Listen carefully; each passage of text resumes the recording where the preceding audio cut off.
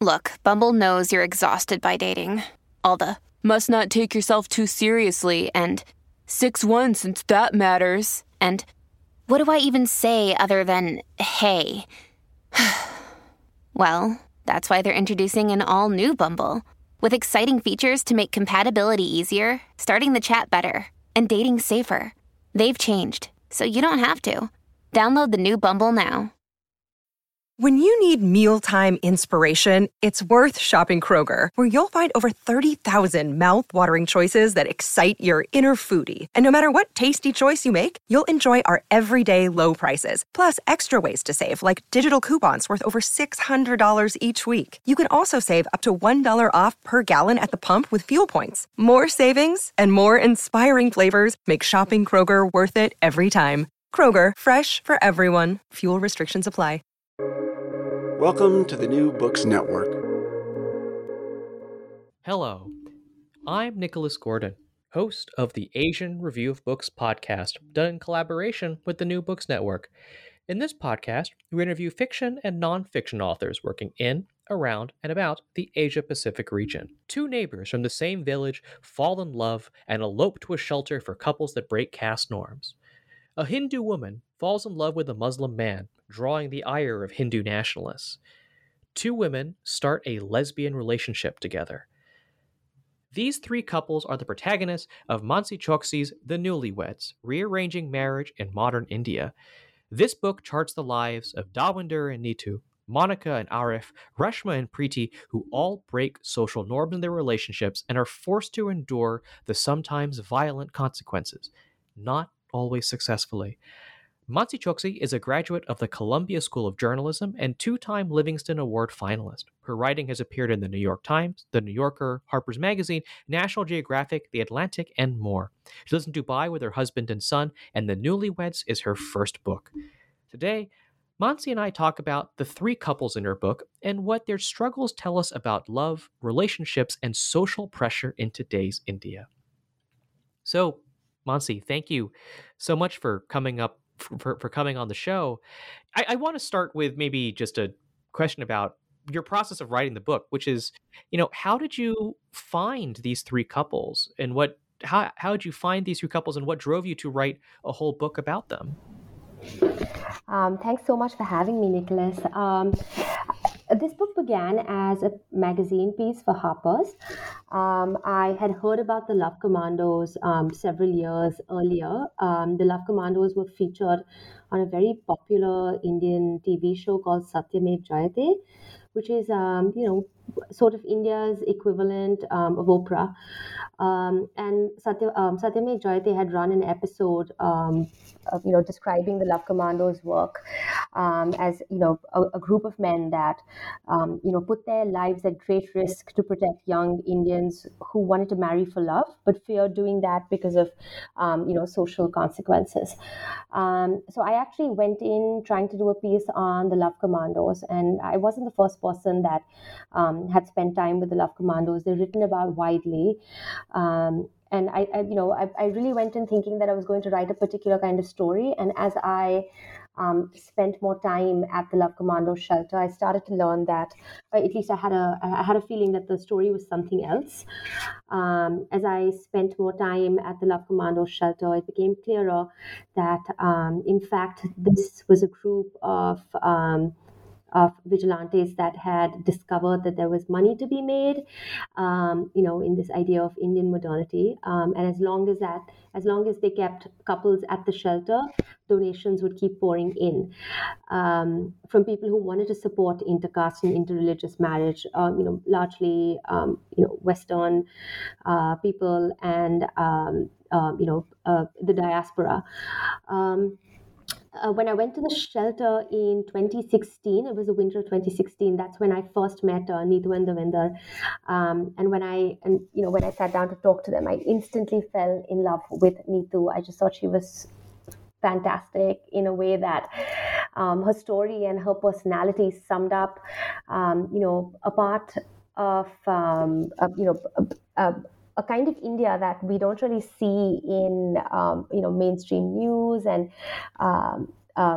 stories that I felt that she embodied a kind of story that kind of slips out of the cracks of the kind of narratives that come out of India. For what I mean by that is that she's a young woman that is raised in a small village, and always sees herself as a kind of girl that is meant for bigger and better things and bigger and better places. She sort of sees herself as the protagonist in a Hindi film that nobody's watching, and I just thought the aspirational aspect of her personality was something that is so relatable in the India that I grew up in, but not really captured in books and magazine pieces that I was reading. So that's actually what drove me to spending more time with Neetu and Davinder. So I hung out with them for a few weeks at the Love Commando shelter.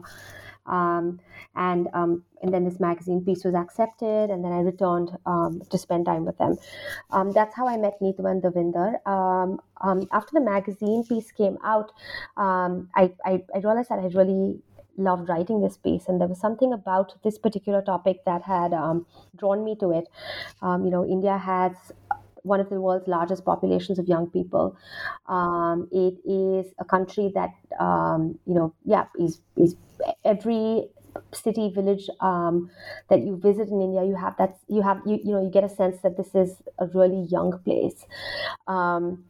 And it's also what's interesting about this particular demographic is that it is entirely different in terms of social, political exposure from their parents' generation. We grew up at a time, when the economy was liberalizing, with the advent of internet and social media.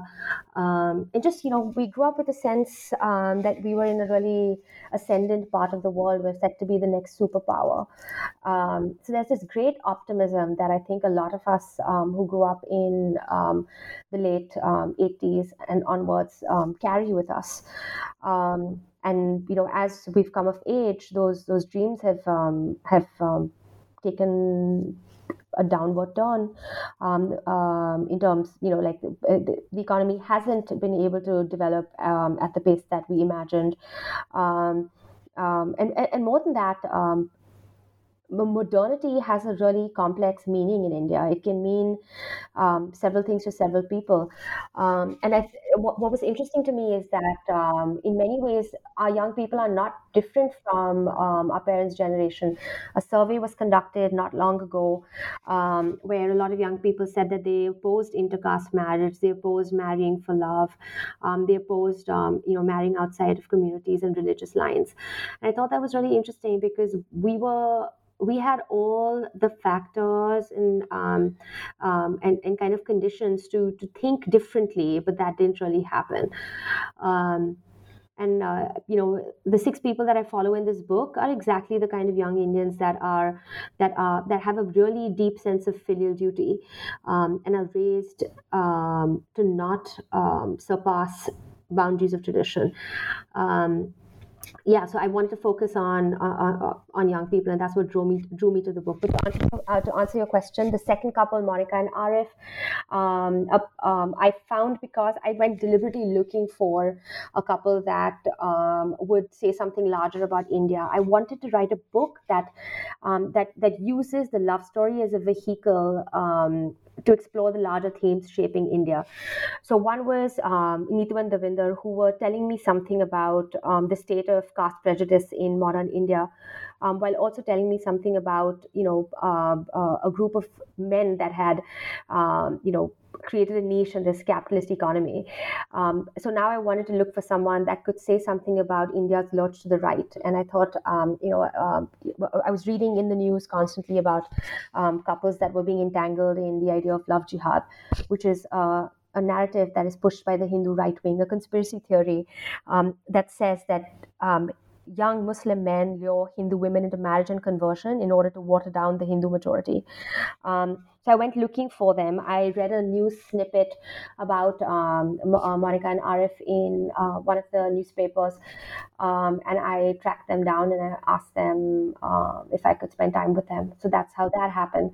And then I also went searching for Reshma and Preeti. I wanted to write a story about same-sex love, which could illustrate something larger about India's colonial history and, Section 377, which is a legislation that has, kind of stayed on despite several years of independence, and just the idea of um, how colonial history has affected the way that young LGBT people in India, express their identities and their love for each other.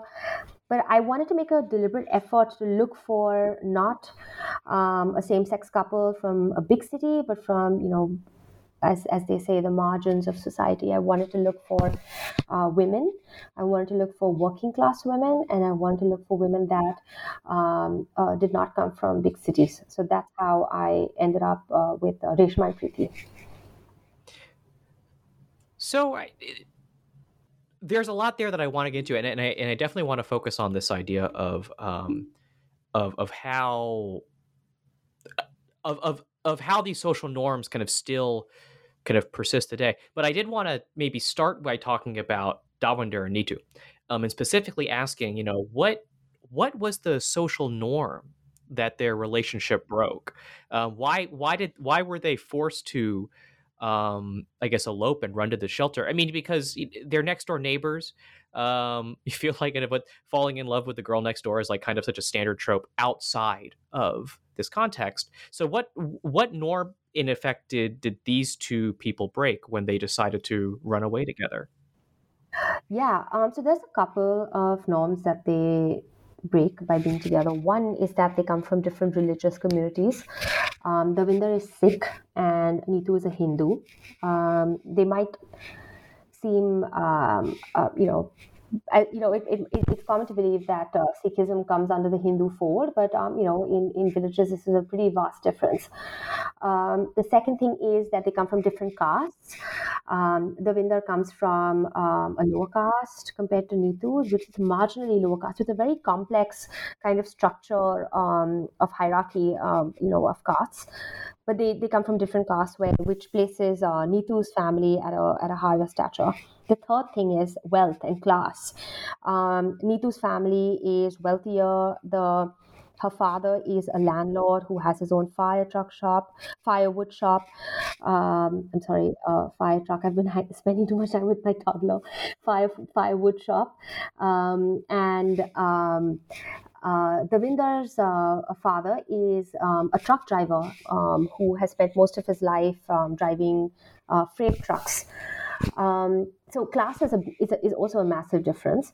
But most importantly, it is the fact that they are from the same village. According to Indian rural custom, especially from the region that they come from, men and women from the same village are considered to be brothers and sisters. That is, it kind of puts their relationship under the umbrella of incest in many ways. There's there's a saying, about such relationships in rural India, that you marry outside of your religion, marry outside of caste, marry a cripple, marry an old man, but don't marry someone from the same village, because it is believed that this is your brother or sister. So that is one big taboo that they were breaking by being together. So that's the story of Davinder and Neetu.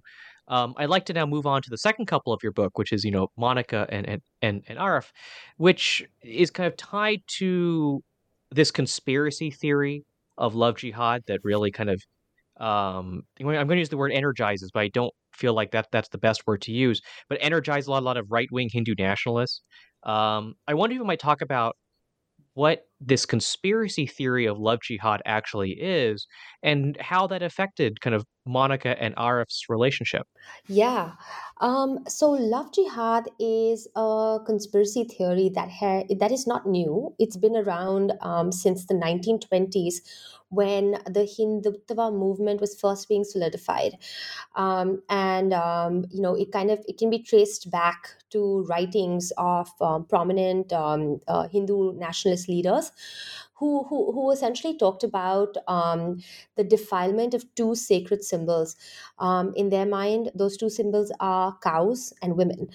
Um, so love jihad essentially says that Muslim men lure and marry Hindu women, as in make promises of false love, lure Hindu women into marriage, get them pregnant, and create more Muslim children in order to water down the Hindu majority and eventually outnumber Hindus and make India part of a Muslim homeland.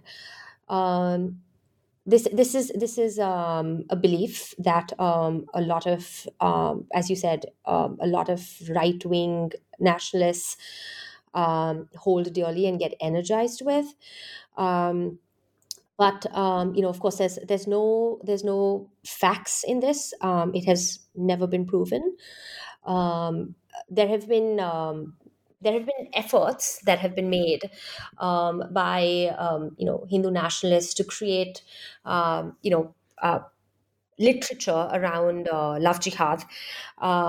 Pamphlets are distributed in a lot of small towns or in Hindu neighborhoods, warning young women about the dangers of love jihad.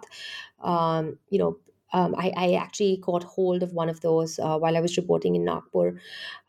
It was a pamphlet that showed a Muslim man, clearly with wearing a cap, wearing a skull cap, and driving away obviously Hindu woman, and then there were three outcomes that were displayed on the cover page. One was selling the woman into prostitution, like illegal trafficking. The third was forcing her to suicide, and the third was domestic abuse. Just really doomsday scenarios like um, these pamphlets try to sell these doomsday scenarios to kind of create this paranoia that Hindu men can't be trusted, and they are using their romantic prowess or whatever to lure Hindu women into marriage. So this is a completely bizarre idea that has now gained more and more. It should have stuck to the lunatic fringe of the Hindu right, but sadly over the last few years it has become a mainstream idea that is being seriously discussed in circles everywhere. So now with Monica and Arif, Monica's a Muslim man. Arif, sorry, I'm so sorry. We need to. I have to say that again. Monica is a Hindu woman. Arif is a Muslim man. They fall in love and find themselves stuck with an unwanted pregnancy. Even though abortion is legal in India, they find it, a lot of doctors will be reluctant to perform the surgery. So they decide that it's easiest for them to run away to be together. When they run away to be together, Arif has big dreams about becoming a policeman, and kind of hopes that he will be able to return to his village, in his khaki uniform, and kind of win all the respect and affection of his community that he has craved since he was a small child. But what ends up happening is that their elopement kind of get entangled with the Bajrang Dal. A leader of the Bajrang Dal hears a tip about about their elopement, and rallies up a crowd. It leads to an attack on Arif's relatives. A massive demonstration outside the local police station where the crowd is clamoring to bring this couple back home. And search parties go fan out across the state to find them and bring them back. It is, it's a really devastating development for Arif, who has dreams of becoming a policeman. It's also a devastating development for Monica, who feels responsible for all this destruction that has come upon his family.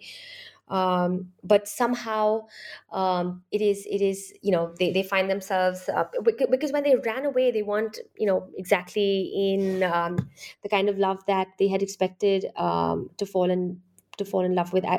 They weren't exactly in love, and through all these kind of rough developments, they find themselves coming closer, and kind of figuring out how to live with this new reality that is their life.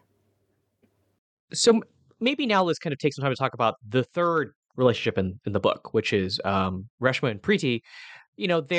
They are different from others in the book. They have a lesbian relationship, which kind of brings in other pressures about tradition, about kind of norms around that. I guess, what's the conversation about LGBT rights in India? Is it different from the conversation about LGBT rights kind of in other places in the world? And then how does that conversation kind of link into Reshma and Preeti's story? Yeah.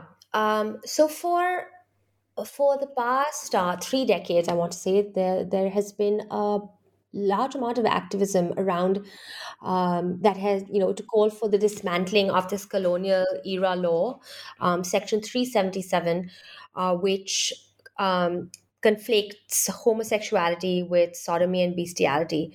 There has been a huge amount of activism around that.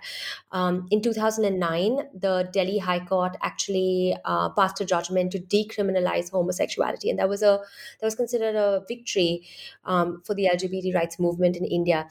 But shortly after that, the ruling was overturned. Finally, in 2018, the Supreme Court of India passed, a verdict that struck down Section 377, which made, for the first time in several decades, being an LGBT person was no longer a crime. This is an interesting thing, because uh, homophobia is something that kind of came with colonialism into India. Indian religious texts and mythology brims with references to same-sex love. There are stories of spirits that flow in and out of gendered bodies, make love to people of the same gender, and it's a very gender fluid tradition, mythologically and spiritually and religiously. But of course, the public life of religious text is not the same uh, uh, as the actual text. So in India, same sex love is treated as a dirty secret. It's not something that is discussed openly. It is not something that is. Even I can't even say it's a taboo, because it's not even given the dignity of being addressed as a real issue. Often, if a young person says that he has feelings for another man, or a young woman says that she has feelings for someone of her own gender, efforts will be made to push that person into a heteronormative marriage. What are known as, and often young people, even in the diaspora, will enter marriages of convenience, where they marry someone of the opposite sex, but then continue to live their authentic selves in private relationships. So that's essentially what the state is in India. But now with Preeti and Reshma, they come from a part of India which is really far removed from the equal rights movement. Even words such as gay, lesbian, LGBT are not really in their vocabulary. The way that they express their love to each other are with phrases and terms that are borrowed from popular culture. The way that they express their love to each other is, things that they see in the movies. For instance, I want to live with you, I want to die with you, I can't imagine a life without you.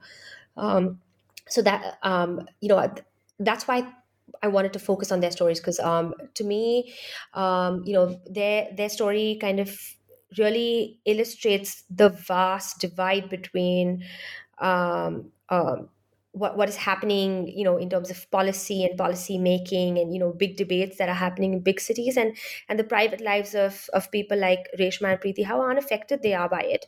So when Section 377 gets struck down in New Delhi, Reshma and Preeti are working as room service staff in a temple town named Shirdi. And they actually break out into one of the most bitter fights of their relationships around that time.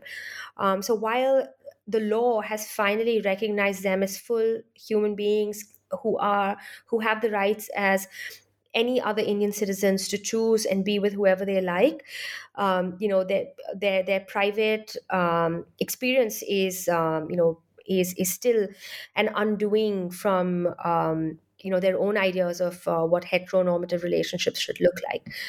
Um, that is what I hoped I would be able to illustrate by spending time with Reshma and Preeti, to just show the big difference of private lives that kind of pass in anonymity in small towns and villages.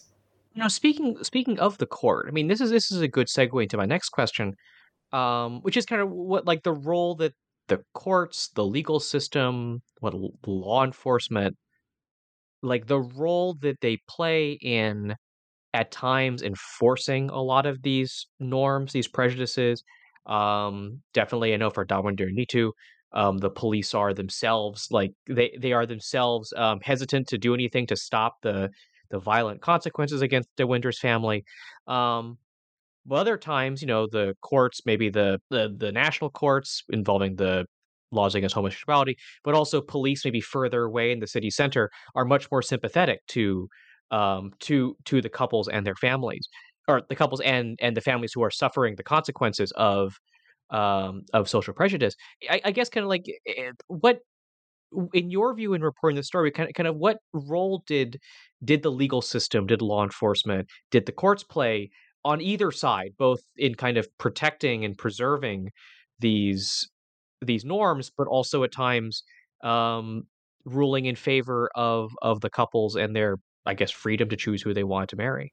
Yeah, so I think this is one of the central tensions of this book.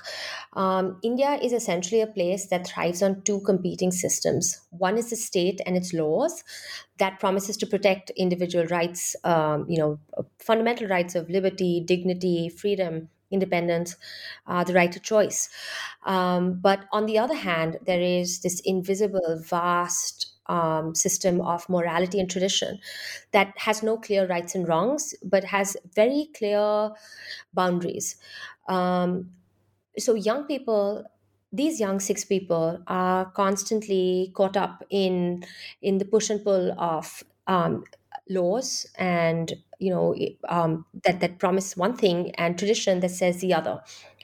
In Neetu and Devinder's case, for instance, the policemen that are obliged by law to protect them secretly harbor feelings and thoughts and opinions that side with their families, that they don't really believe that love marriage is should be a choice. They don't believe that they think of it as a selfish act that can upend the lives of families and communities and disturb the delicate balance on which this society stands. um, um, in Arif and Monica's case, it is on one hand, the police that the police in Monica and Arif's story, like, are this shape shifting form. There is a police officer that sides with the Bajrang Dal and harasses his aunt constantly for more information about where they could be hiding. But then at the end, it is the legal system that kind of provides the final relief when all charges against them are dropped. The kidnapping charges against Arif are dropped, and they're given a clean chit to start their lives together. And also I think there's something to be said that for a man like Arif, his only dream is to become a police officer, because I think he sees it as one of the one of the greatest institutions of secular India. Like for him, the Indian Constitution is the greatest document ever written, because it promises him the same rights as other members of other religious communities.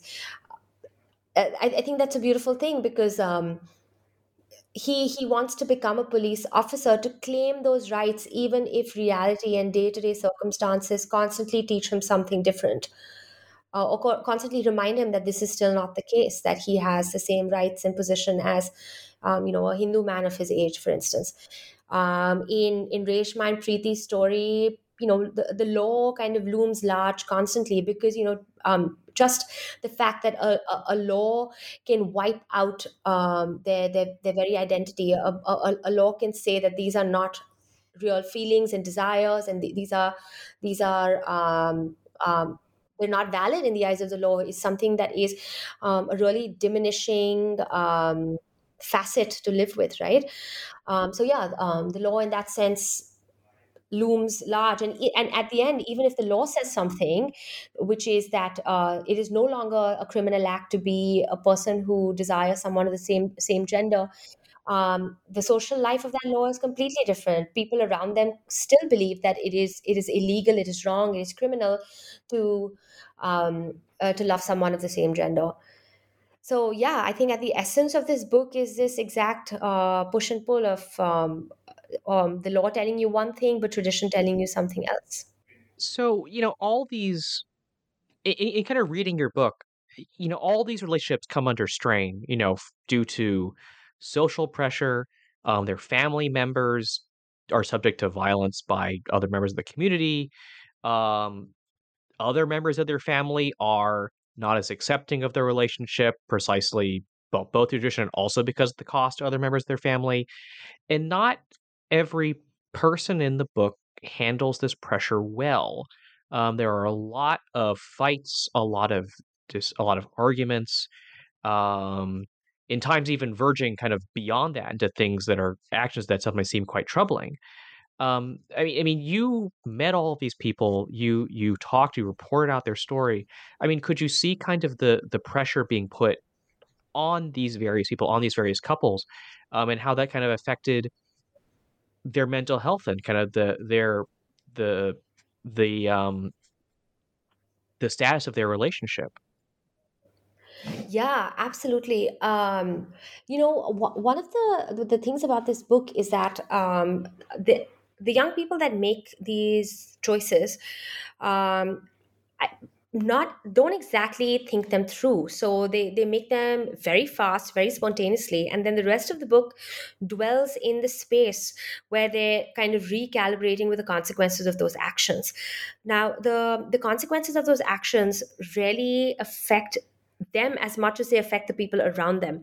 So in Neetu and Davinder's case, for instance, Davinder's mother is attacked, is assaulted by Neetu's family. She is, yeah, physically assaulted, ends up in the hospital with massive injuries, takes months to recover. Their house is destroyed.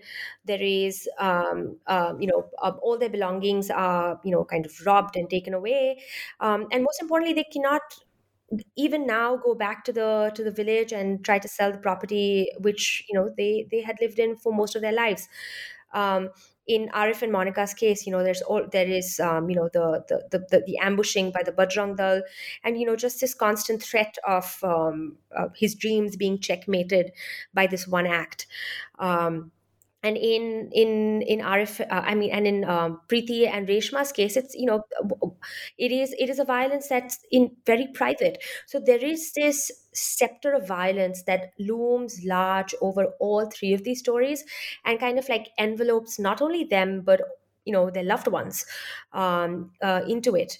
There is so much anger, so much regret, sorrow, feelings of betrayal, that all of them go through, and their members go through for towards these young people. A lot of them don't find it in themselves to forgive them for running away together, because because just the sheer consequences have been so vast. So I want to end with maybe kind of taking a big picture view, kind of generated from reading these stories. I think there's always a risk when you think about these sorts of norms, these sorts of prejudices. I think especially when it comes to countries like India, there's a risk that I think you read these books and you think it's limited to poor communities, more quote unquote backward communities, and those quotes are very much like there's definitely scare quotes around that. Um, but it feels like it would be perhaps incorrect to kind of assume that I guess these are being relegated out to kind of the countryside to remote areas. Several of the families listed in your book, I mean, they're comfortable. They they're maybe kind of comfortably middle class. I guess how pervasive are these norms, are these beliefs in middle class India and above? I would argue that these norms and beliefs are pervasive across all sections of Indian society. In some cases, they might be even more in the upper classes, because there's such a emphasis on stature and status, that these taboos and the stakes become larger for the middle and upwardly mobile classes. Um, yeah, I would say that especially the prejudices and biases around class, even caste, 100%, community without a doubt, are very much present and pervasive across upper and middle class India. I mean, have these things changed since you did the lion's share of reporting for your book? I mean, obviously Hindu nationalism at least appears to be much more overt today. But Yeah. but I guess how have these norms and prejudices, have they changed since you did most of the reporting for your book? Yeah, I mean, I feel like the book I reported and the book, I mean, the time at which I reported the book and the time at which this book is coming out, the country's changed. I wasn't fearful reporting this love jihad angle when I was doing the work, but now that it is being released in India, I'm definitely a little nervous. I think that um, it's just more that there's just a sort of muscular masculine sort of energy around this political movement, this narrative now, and it's greater, louder, more belligerent um, than it was when I was even reporting this a couple years ago. Without a doubt, yeah. Even cops in northern India, I feel, are if not more powerful than they were then, they're definitely still around. They're definitely still influential. Um, and of course, the biases around same-sex love are as entrenched as they ever were. So I think with that ends our conversation with Mansi Choksi, author of The Newlyweds: Rearranging Marriage and Modern India. Mansi, I actually have two final questions for you, which are uh, where can people find your work? And what might be next for you? What might be your next project? Yeah. So people can find me on my website. It's mansichoksi.com, MANSICHOKSI. It has my email. If you drop me a note, I'll definitely reply. And on Twitter and on Instagram, I'm at Mansi_Choksi, MANSI_CHOKSI. I have no idea what I'm doing next. uh, I hope I'm just taking it all in at the moment, but hopefully something exciting will come soon. Oh no, I mean, hey, people definitely have appreciated when guests on the show say, "I have no idea what's coming up next." They feel like it's a Yeah, very honest answer. Um, yeah, I really have no idea. um, So you can follow me, Nicholas Gordon, on Twitter at NickRIGordon. That's NickRigordon. You can go to AsianReviewBooks.com to find other reviews, essays, interviews, and excerpts. Follow on Twitter at Book Reviews Asia. That's reviews plural. And you can find many more author interviews at the New Books Network at newbooksnetwork.com. This podcast is on favorite podcast apps, Apple Podcasts, Spotify, and Stitcher.